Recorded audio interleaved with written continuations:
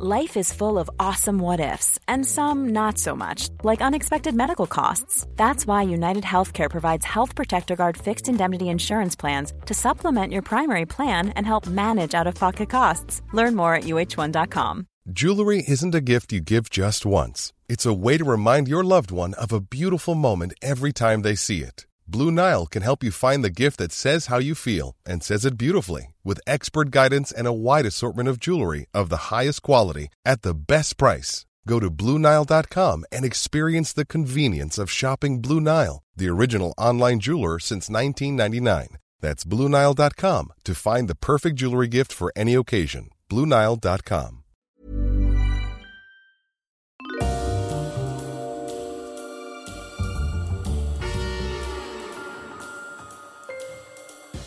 Ladies and gentlemen, welcome to Histories of the Unexpected, the show in which we demonstrate that everything, simply everything, you can possibly think of has its own history, like mayhem, crabs, and toenails. Ooh. Do you fancy doing any of those?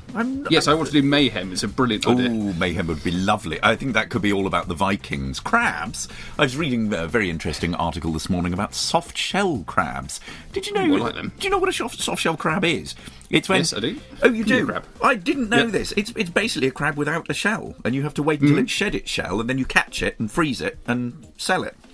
Yeah, they're super, super yummy. I had them in the Chesapeake Bay. Oh, you can get kind of buckets and buckets of them. They're blue ones. They are delicious. Or we could do pouches, grouches, and slouches. Did you know I like the sound of all three of those? I like the idea of doing grouches. However, Sam, our brilliant work study student, Joanna from Plimpton Academy, has been very busy researching topics for us. She's suggested we do goblins, which I thought was inspired, and jewellery. And she's got all sorts of ideas for us, so I think we'll have to fit that into our very busy recording schedule. However, for the moment, we'll be following the links in our minds as we come across them, explaining how those histories link together in unexpected ways. Who knew, for example, that the history of hunger is in fact all about free school meals, which meanders from the 1941 free school meals policy via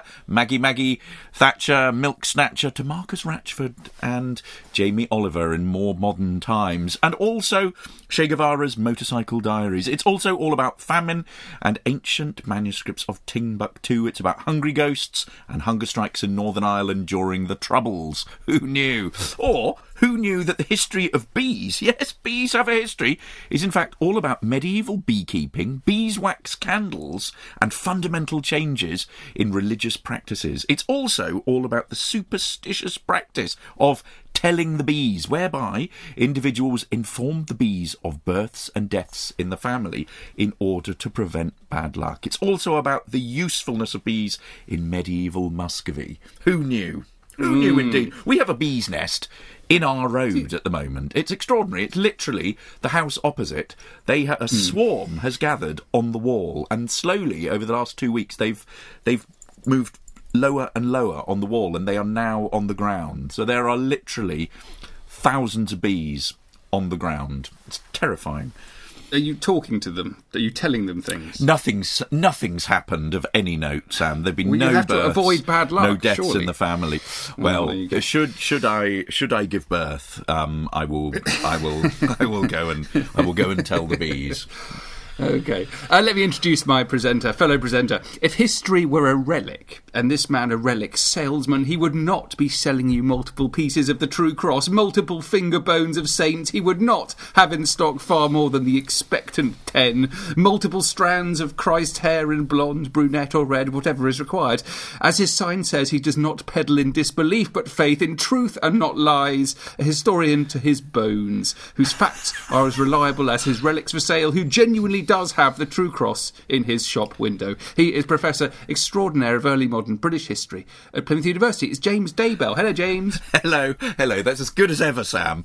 You may well be wondering who is that unattributed voice so ably helping Daybell co-pilot this very episode. Well, let's just say that if he were a disbelief-related historian, you would not believe the lengths to which he goes to uncovering historical worlds gone by. Like a historical crusader, his mighty mighty sword of history punctures the untruths of the past, correcting the historical record as he goes. It beggars belief. His recce's in the archives, his deductive power, the imagination with which he communicates his findings to the world. But believe me when I say that he is the famous historical adventurer, Dr. Sam Willis. Very good. Hello, everyone. We are doing Disbelief. We're doing Disbelief primarily for two reasons, because James's flight to France was cancelled and he was so cross he couldn't believe it, and also Disbelief at what the Americans are doing with abortion. Is that about fair to say, James? That is about fair to say. I think, I must admit, we seem to be living through fairly incredulous times where a series of events seem to be unfolding before our very eyes that are almost impossible to believe. I mean, you just look at the last sort of 5 years or so. Brexit, Trump, Ukraine, currently the breaking up of the Northern Ireland Protocol, UK immigration policy in Rwanda. I mean, it's extraordinary what's happening here. I've just read, for my book group, Ali Smith's breathtaking Seasons Quartet. So it starts with autumn, winter, spring, and then summer. And it is a white-hot literary outpouring written annually from 2015. So taking in Brexit, asylum seekers, Trump, the rise of populism, lockdown, all of these things that she deals with throughout these novels, written in 4 years. So it's an extraordinary sort of output. And you get the sort of sense of this almost sort of disbelief of what is happening that she manages to capture. But yeah, you're quite right. It's not just the fact that I had my flight cancelled. Fortunately, we have rearranged it. But it's basically the overturning of Roe versus Wade by the Supreme Court on Friday, the 24th of June, 2022. If you're listening to this in a decade's time, you know, this is we are living at the moment through a really significant a significant moment in history. And I just wanted to start with a little bit about Roe versus Wade, just to give a little bit of background and history about that and the significance of it. Now, it's all started in 1969 in Texas, and it was when a 25-year-old single woman called Norma McCorvey, who went under the pseudonym Jane Doe, so it wasn't her real name, but it was to sort of protect her identity. She challenged the Texas criminal abortion laws. She basically, basically what she was arguing is that she was pregnant with her third child. She claimed that she had been raped. She was forced to give birth when the case was rejected. And several years later, the appeal makes it to the US Supreme Court in 1973. The case is heard alongside that of another woman from Georgia, a woman called Sandra Bensing, who's only 20 years old. And what they argue is something very, very fundamental. They argue that the abortion laws in both their states, so in Texas and Georgia, were against the US Constitution. And here's the key thing: because they infringed a woman's right to privacy. And this was upheld by the Supreme Court. The justices voted 7-2, and they ruled that governments should not have the power to prohibit abortions. And what this did was it then underlined all women's rights throughout the United States to be able to terminate an unwanted pregnancy. What has happened now is that the Supreme Court has overturned this, and they have voted 6-3 against this. And the significance of this is that basically what it means is that they know women are not protected by federal law. Instead, the law goes down to particular states, and you have a range of states, over 20, who have fairly conservative views over abortion, and so they have put in these trigger laws which will basically outlaw or severely hamper women's right to abortion. And this, for me, is something that I am in total and utter disbelief in any modern civilized society, that this should be allowed to happen. And what's more, that this is an issue that polarizes a nation in this manner. And I think in many ways this is the lasting legacy of Trump. He's packed the Supreme Court with 3 conservative, Republican-leaning judges. He's been very careful that he's picked people who are relatively young and on the far right of the sort of judicial system. So these are people who are going to be in office for a considerable amount of time. What's really significant, and arguments are coming out from the Democrats that actually two of these individuals lied under oath about Roe versus Wade. They said that they would never overturn it. I think what you've got here, because the Supreme Court is supposed to be completely impartial, it's supposed to be outside of politics. But I think what it hinges upon is that you have a group of Republican justices who take quite literally a textual reading of the Constitution.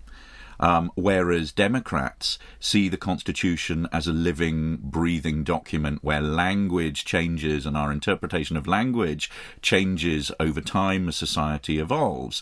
So something like privacy, isn't how it was defined when the Constitution was first written, but actually you think about it in a 21st century sense.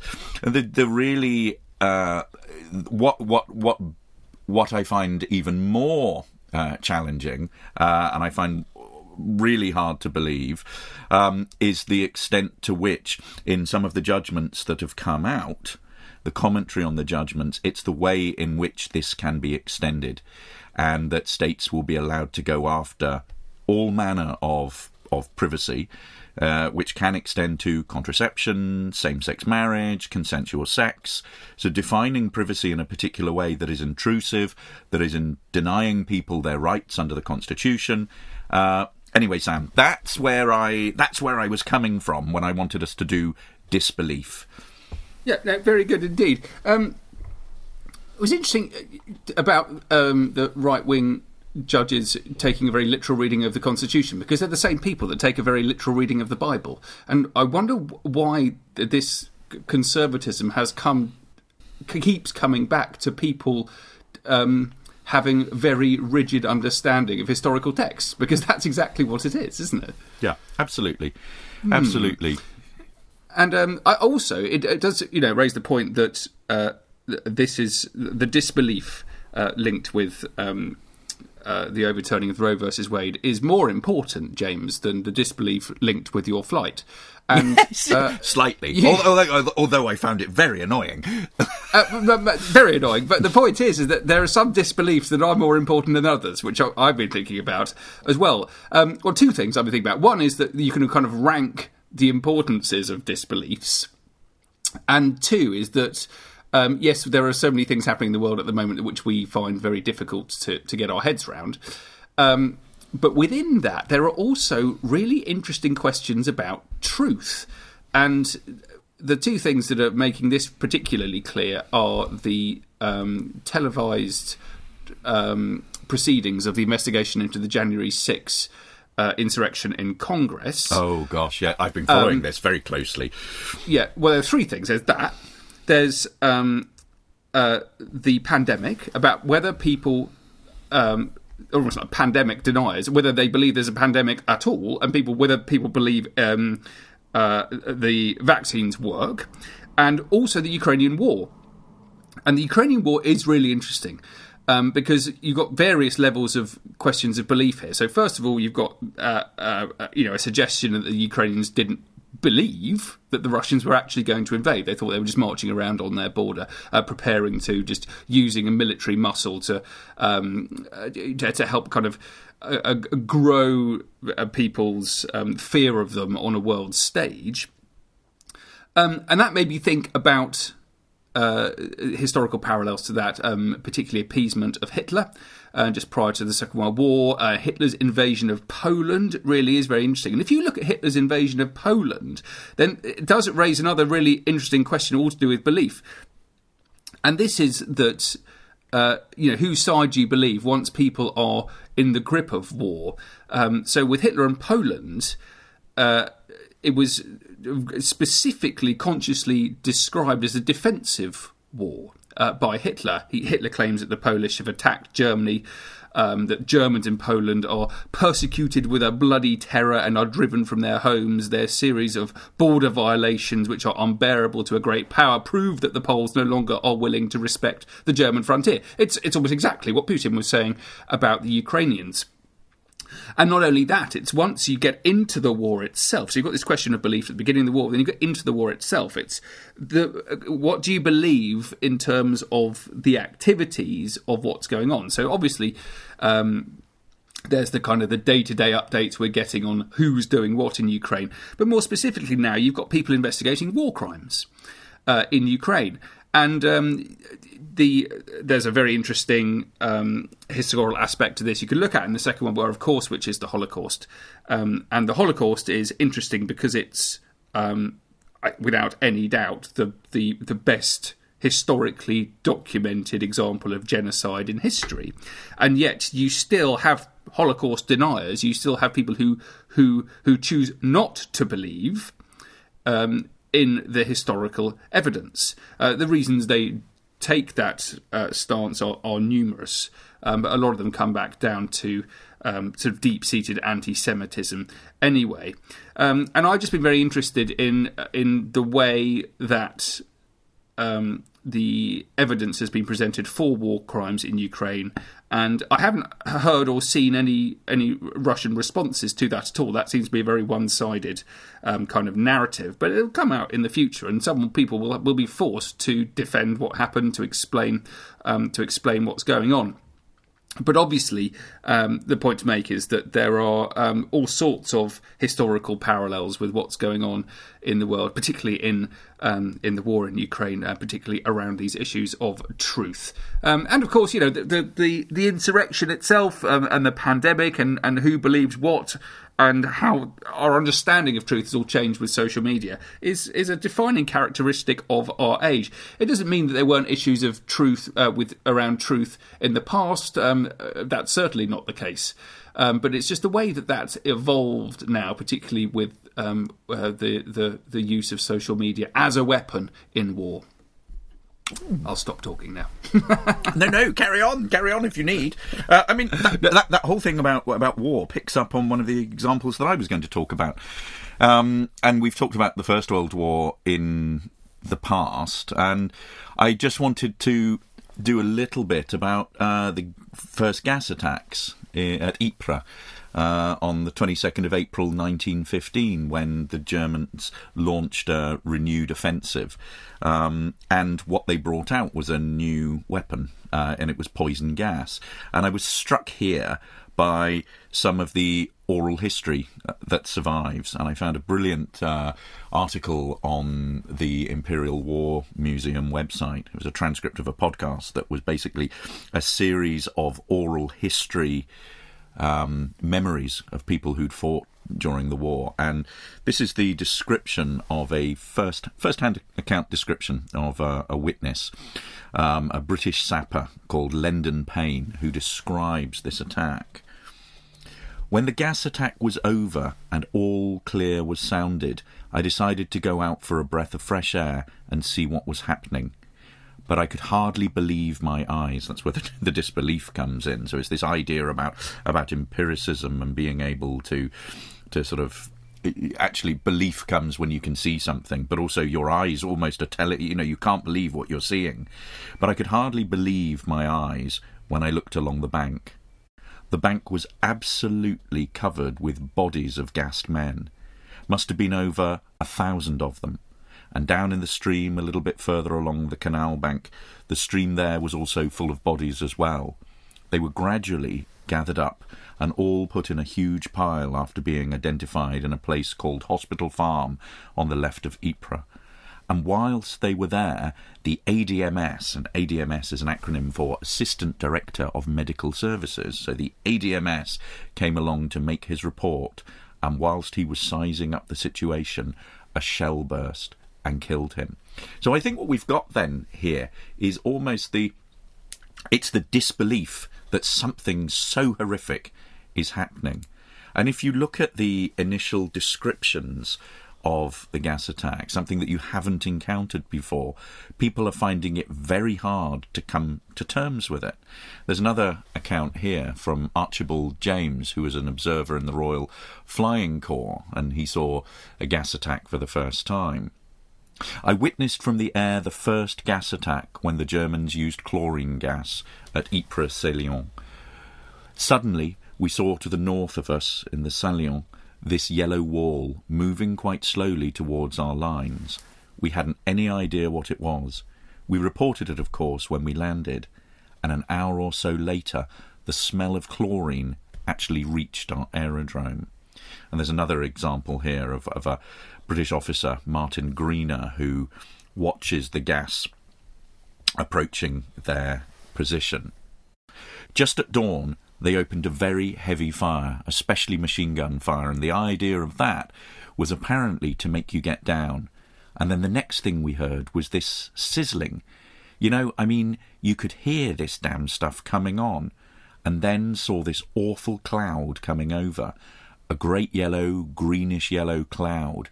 It wasn't very high, about, I would say, it wasn't more than 20 feet up. Nobody knew what to think, but immediately it got there. We knew what to think. We knew what it was. Well, then, of course, you immediately began to choke. Then word came, whatever you do, don't go down. You see, if you got to the bottom of the trench, you got the full blast of it. Because it was heavy stuff, it went down. A brilliant depiction of this is that famous painting by John Singer Sargent, Gassed, which depicts a gas attack on the Western Front in August 1918. But it really is quite extraordinary how people are coming to terms with this. The rest of the accounts in this article that I read are about how they actually dealt with it, because they weren't equipped with gas masks at the time. So it's sort of disbelief. And you see them at first, the soldiers at first, basically wetting handkerchiefs. There's a description of an officer who gets several tubs of Vaseline to treat his injured troops, and literally puts the Vaseline down their throats to try, where they've been burnt, to try and stop them from gasping.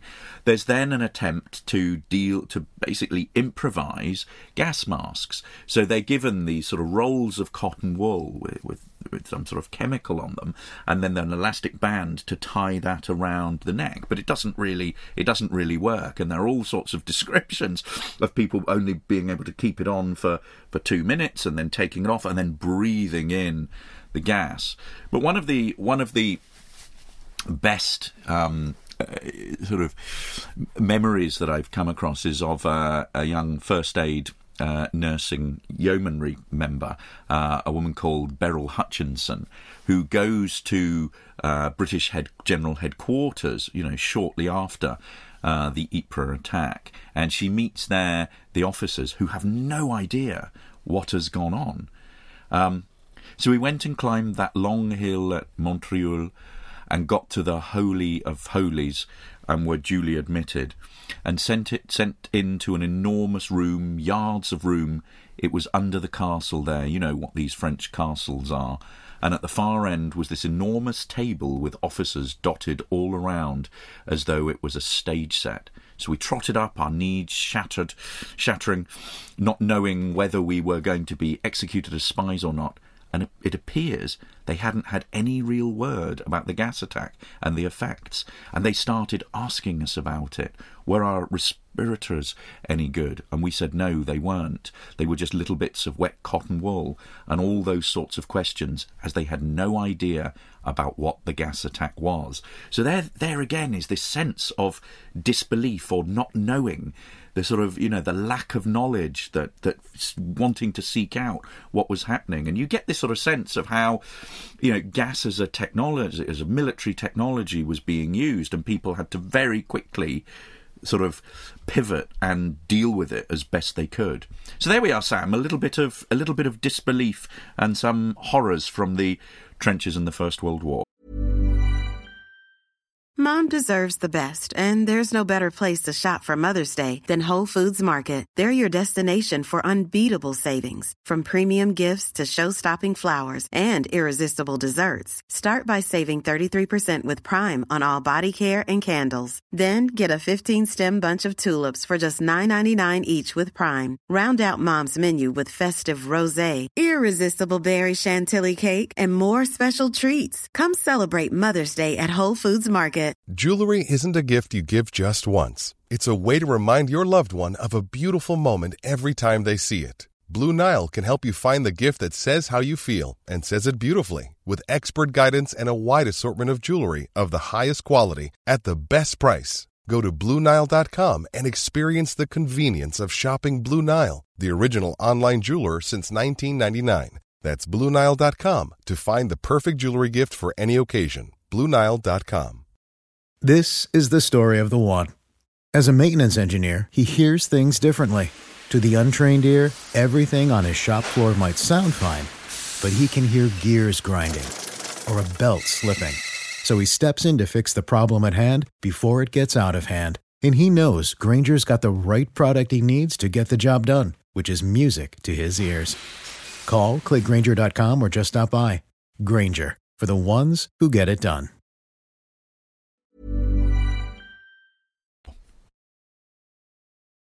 Very good, very good. I'm particularly interested in the way that beliefs change. And one of the things I'm interested in, actually what you were talking about with Roe versus Wade, is that, you find it so difficult to believe what's happening. But that is a motivation for becoming a historian, of course. I mean, it's not surprising at all that you have these kind of disbeliefs and they annoy you so much, because not understanding and not knowing how things happened in the past is one of the triggers for going back to find out exactly why it's happened. So, in that case, you can go back and we can look at the history of American politics to find out how America is so deeply divided over this issue, which we all find completely bewildering, certainly from this side of the pond.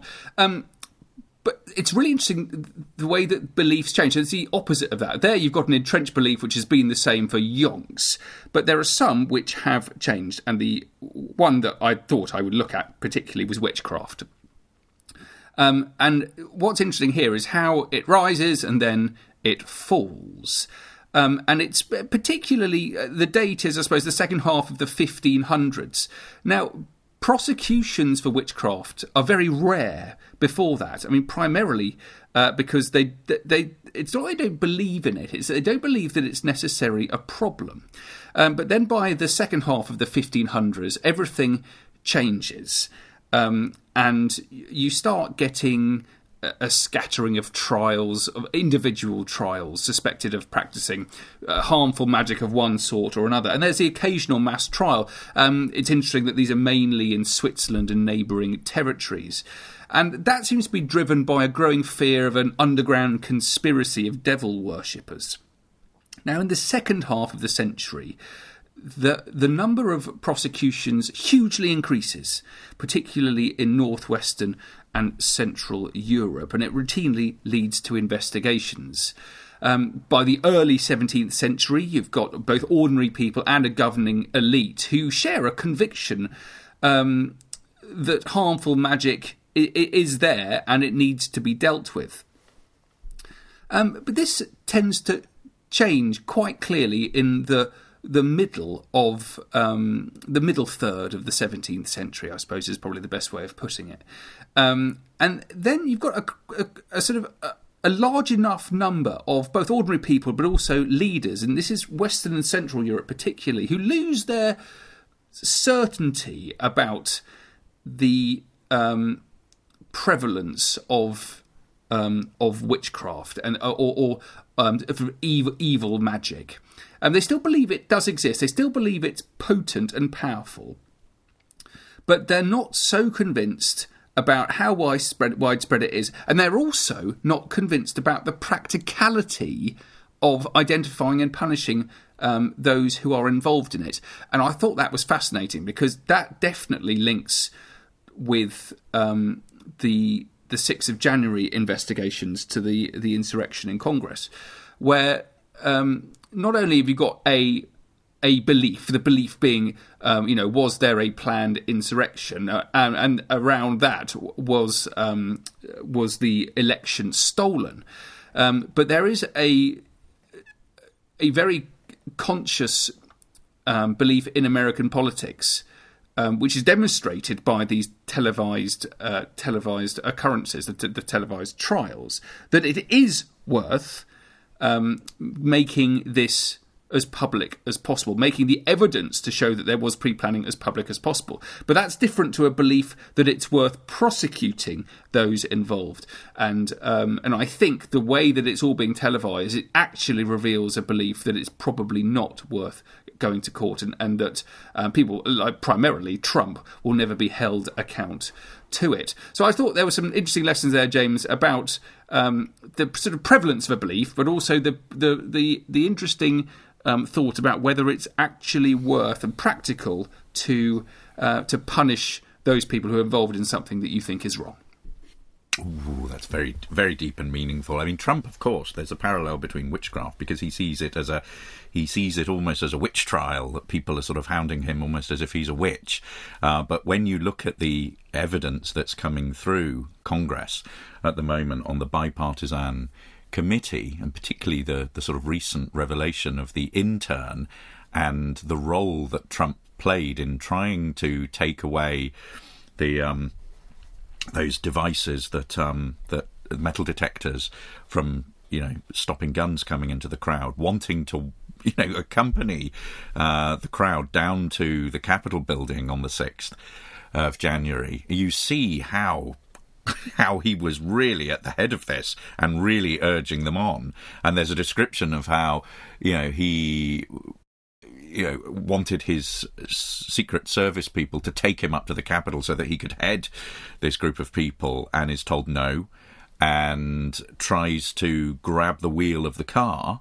This is all according to the intern, who is seems a fully paid up member of the Republican Party, and has worked as a staffer for various conservative Republicans. Her testimony is that he grabbed the wheel and then tried to lunge at the Secret Service agent for preventing him from going. So it seems absolutely complicit in this. Anyway, I wanted to go in an entirely different direction, which was thinking about belief and religion. Hang on, before you do that, let me just make one extra point, which you might come to. Well, certainly with witchcraft, it's like there's a historiographical problem here, and in that primarily historians have looked at the rise of witchcraft because there's a certain amount of disbelief. No one can understand how and why so many people, how so many women across northern and central Europe were killed for what is pretty fantastical and crazy beliefs. So it really encouraged people to try and understand what's going on.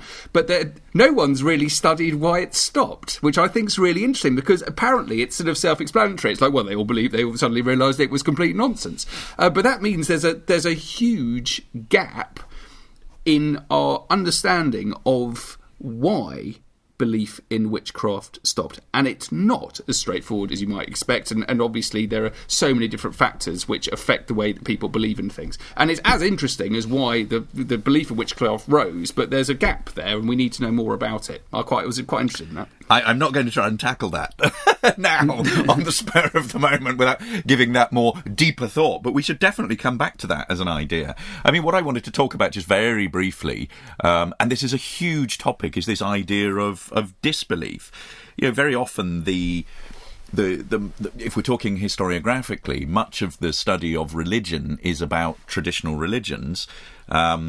If you think about the history of the Western Church, it is that sort of coming of Christianity, it's the medieval church, it's the Reformation, the sort of fracturing of religions, rise of Protestantism, etc., etc.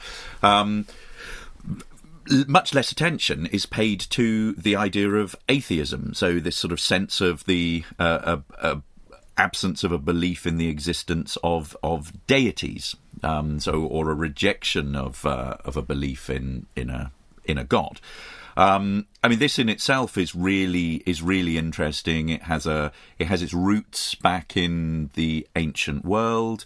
There are sort of seeds in the medieval period, but really atheism we see as a term coming in the 16th century connected to the Reformation. And I suppose the challenges to the Catholic Church that come from the Reformers, what that does is it actually gives the apparatus of sceptical inquiry, criticism of religion, that basically allows people to pick apart all religions and to start picking apart Protestantism. And that's where you see the sort of rise of nonconformity.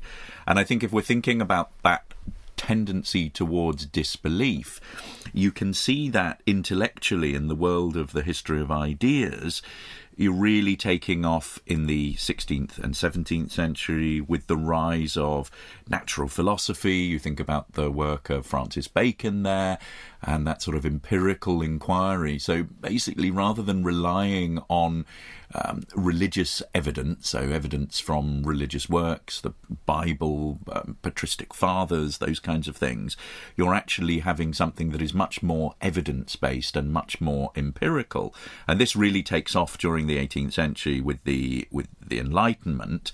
And one of the first figures to reject religious beliefs is Baron d'Holbach, who is a French-German philosopher, writer, prominent French Enlightenment thinker, and developed various sort of ideas that were setting up, that were very anti-religious and were setting up a society that without a God in it.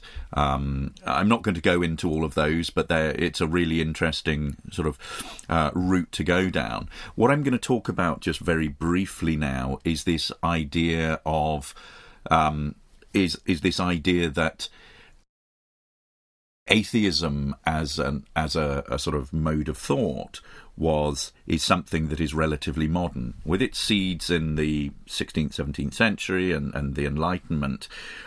It's often seen as very modern, and there is that idea that actually people are hardwired to be religious. And there's been some really interesting work around looking at the correlations between levels of education and wealth and IQ with atheism.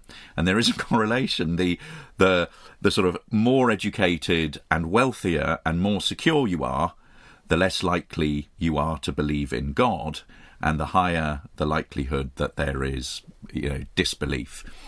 Versus societies where education is lower, so the analytical kind of qualities that people have, their security in themselves and their society, their ability to feel that they're going to be okay.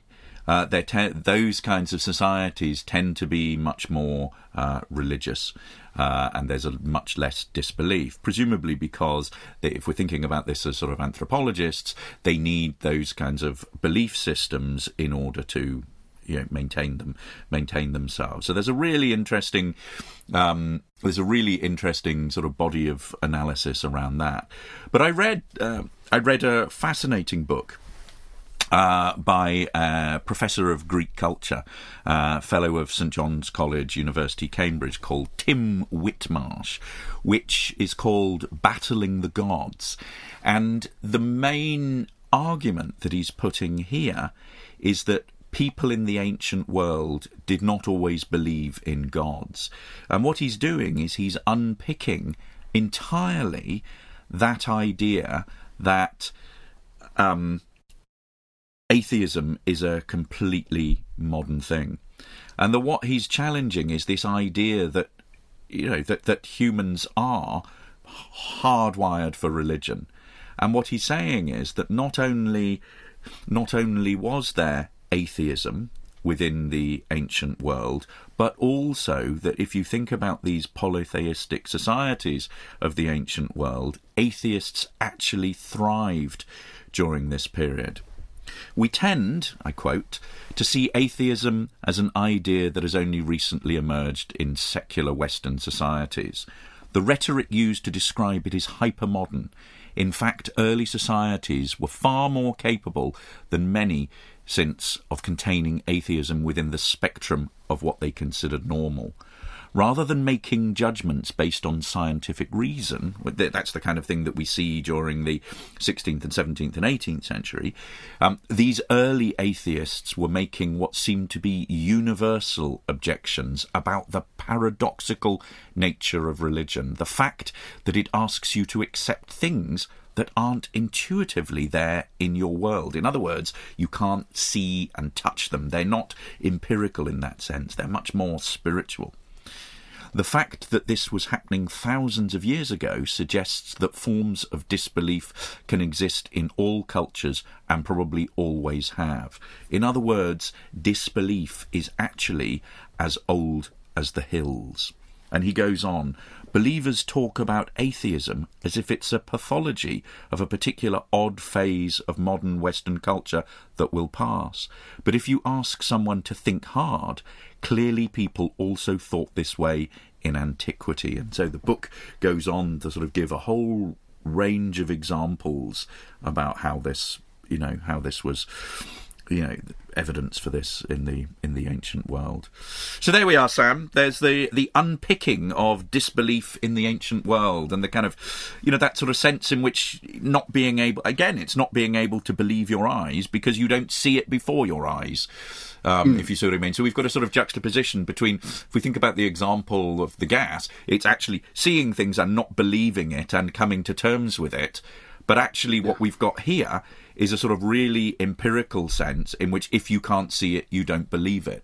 And of course, that kind of rise of empiricism that we see and that kind of natural philosophy, that kind of rational inquiry, those are the intellectual underpinnings of our discipline of history. That's where empiricism comes from. So who'd have thought that disbelief was in fact all about the foundations, the intellectual foundations of history? It is the very epistemology of knowledge itself, Sam Willis.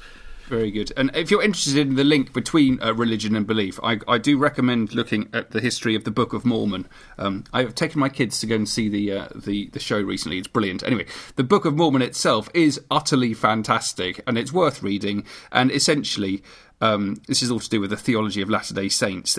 It's to do with writings of ancient prophets who lived in America from 600 BC to 421 Common Era. It was first published by a chap called Joseph Smith in 1830, and unsurprisingly, there raises some fairly significant problems with fitting this new understanding of these American prophets into history. And there have been some just truly magnificent books written about it by Mormons defending from historians and archaeologists their beliefs. And there are just some wonderful examples trying to explain how and why silk appears in Mormon theology when it was unknown in America at the time of Columbus, and there were no horses around. Anyway, the whole thing is completely fantastic, and it is really worth reading about. Give you a new aspect on belief and religions. Oh, the Book of Mormon. Do you like? Is it good? Fantastic. It's the best musical I've ever seen. Oh, excellent. Yeah. Excellent. That's it, guys. Do please follow me on Twitter. I'm at Dr. Sam Willis for more information and discoveries as we make them. And if you're interested in the history of the sea, maritime history, do please listen to the Mariner's Mirror podcast. And you can follow me on Twitter at James Daybell. You can follow the podcast at Unexpected Pod. We are also on social media on Facebook and Instagram, so check us out there. We also have a website, historiesoftheunexpected.com, where you can see our entire back catalogue. And you can also get signed copies of our books. So check that out. And if you wish to support us in what we're doing to change the way in which people think about the past, you can become a patron of Histories of the Unexpected. And how do you do that? I hear you ask. Well, you need do no more than to head over to patreon.com and our Histories of the Unexpected page, and you can click a link, and anything that you can do to help us would be very gratefully received. But meanwhile, thank you for listening, and hope you believed your ears. We'll be back again soon. We should do ears. Let's do ears next time. I think we've done it. Have we done it? I'm not sure we have done ears. Oh, ears would be good. Ears would be good. All right, guys. Thanks a lot. Bye-bye. Bye, guys.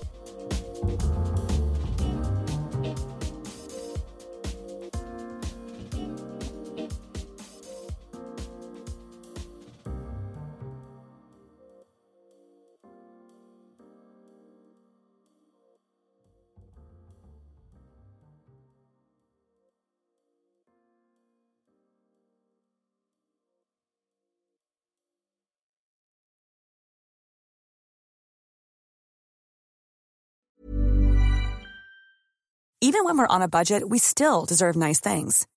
Quince is a place to scoop up stunning high-end goods for 50 to 80% less than similar brands. They have buttery soft cashmere sweaters starting at $50, luxurious Italian leather bags, and so much more. Plus, Quince only works with factories that use safe, ethical, and responsible manufacturing. Get the high-end goods you'll love without the high price tag with Quince. Go to quince.com/style for free shipping and 365-day returns.